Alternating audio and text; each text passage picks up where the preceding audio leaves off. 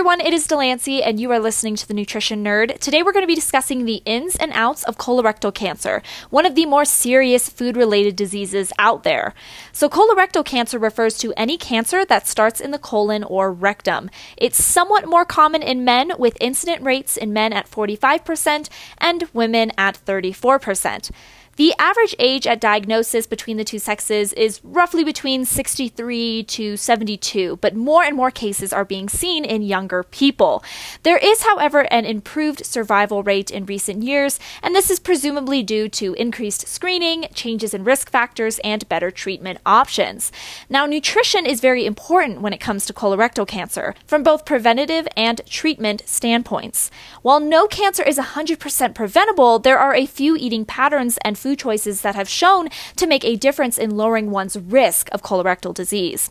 At this time, patients are encouraged to limit their red and processed meat intake to no more than 18 ounces per week. Instead, patients are encouraged to have a diet with plenty of fiber and water to help encourage routine, healthy bowel movements. Alcohol and tobacco should also be limited or, at best, altogether avoided. And finally, patients are advised to stay physically active throughout life, which in turn should also help them achieve and maintain a healthy body weight. Excess body weight increases one's risk of numerous cancers, and those who are physically inactive have a higher risk of diagnosis as well as death from colorectal cancer. If someone is diagnosed with colorectal cancer, they must become even more reliant and particular about their nutrition.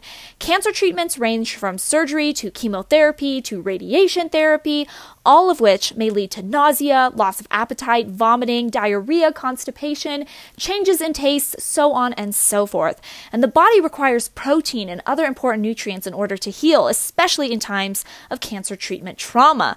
Therefore, many patients will require a nutrition professional's guidance in order to keep eating and keep healing properly, whether that's through tube feeding, specialized diet plans, or simply motivational counseling. This has been The Nutrition Nerd. Hopefully you learned something new today, and I will catch you in the next one.